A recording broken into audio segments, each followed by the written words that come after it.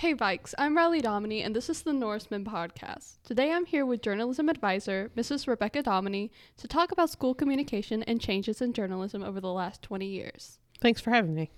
Okay, first question. How did you decide you wanted to do what you do? I knew I wanted to be a journalism advisor since I was a sophomore in high school. I joined the journalism staff in Livingston High School when I was there my sophomore year, and I was on the newspaper and the yearbook staff, and I just fell in love with it. So I knew that's what I wanted to do. I went to college at A&M. I got a BS in journalism, and I graduated, and I wasn't sure what I was going to do because journalism jobs are not really, there's not a lot of them because there's like one per school. So I started looking for different jobs. I can teach English as well, but Onalaska, Texas, tiny little town, they were building a new high school and they never had a high school before. And so they offered me a job to start the program there. I took the job, and about 2 weeks later, I just really felt like God was telling me that's not where I was supposed to be. So I quit that job, didn't have another job lined up, and started looking for a job again. And then I got a job offer here. I taught English for 1 year, and then I moved into what I'm doing now. Oh, that's cool.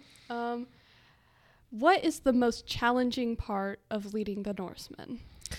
There's a lot of difficult things about working with the newspaper staff. It involves a lot of moving pieces.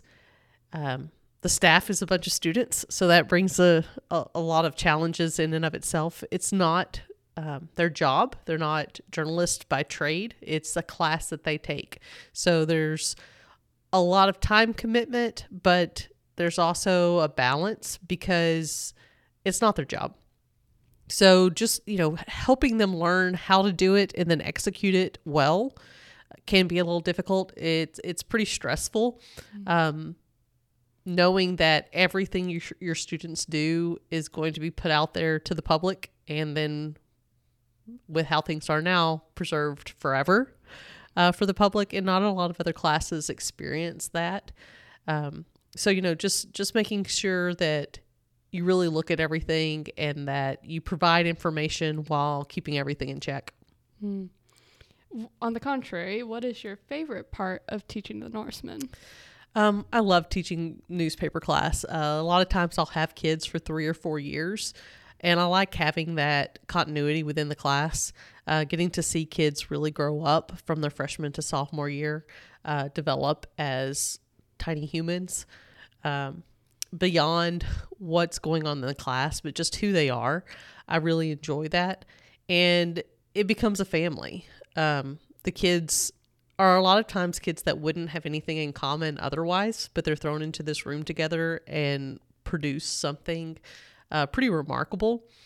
And they just become like a family to each other. That's cool. What are some of the new additions to the Norseman?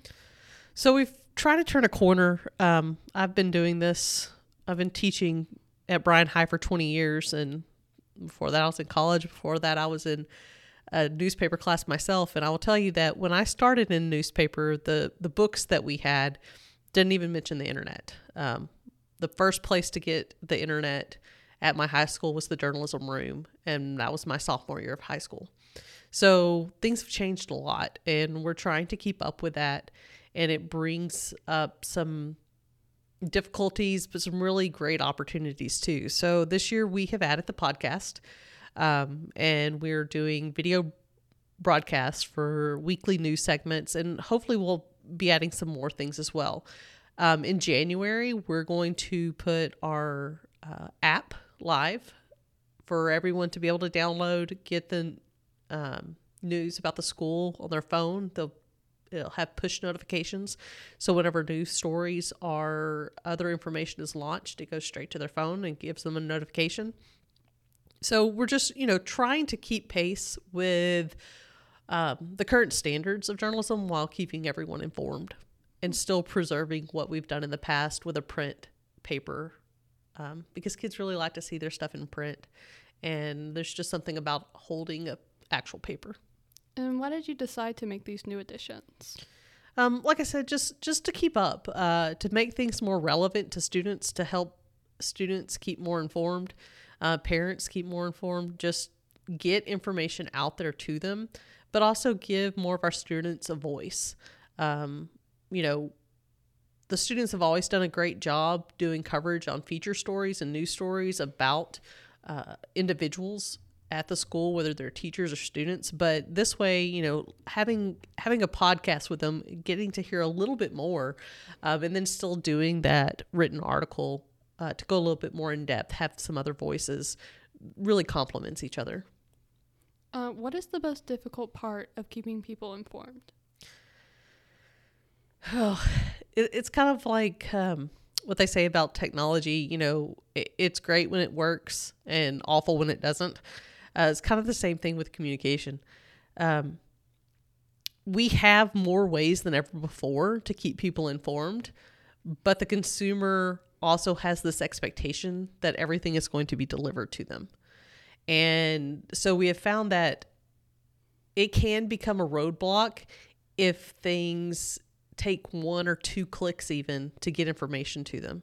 So we want to make sure we're providing information that is easily accessible and in multiple ways and avenues of delivering that information, because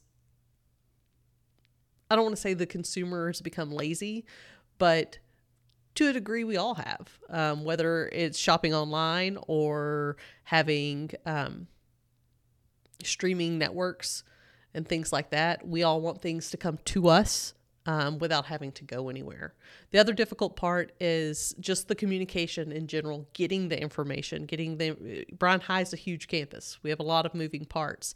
So getting information from teachers, sponsors, coaches, all of those, and getting those into one place so we can send that out and communicate that to parents and community members can be a little difficult. Okay, well, Ms. Dominy, thank you for joining me today. I appreciate you taking the time to sit down with us. Thank you.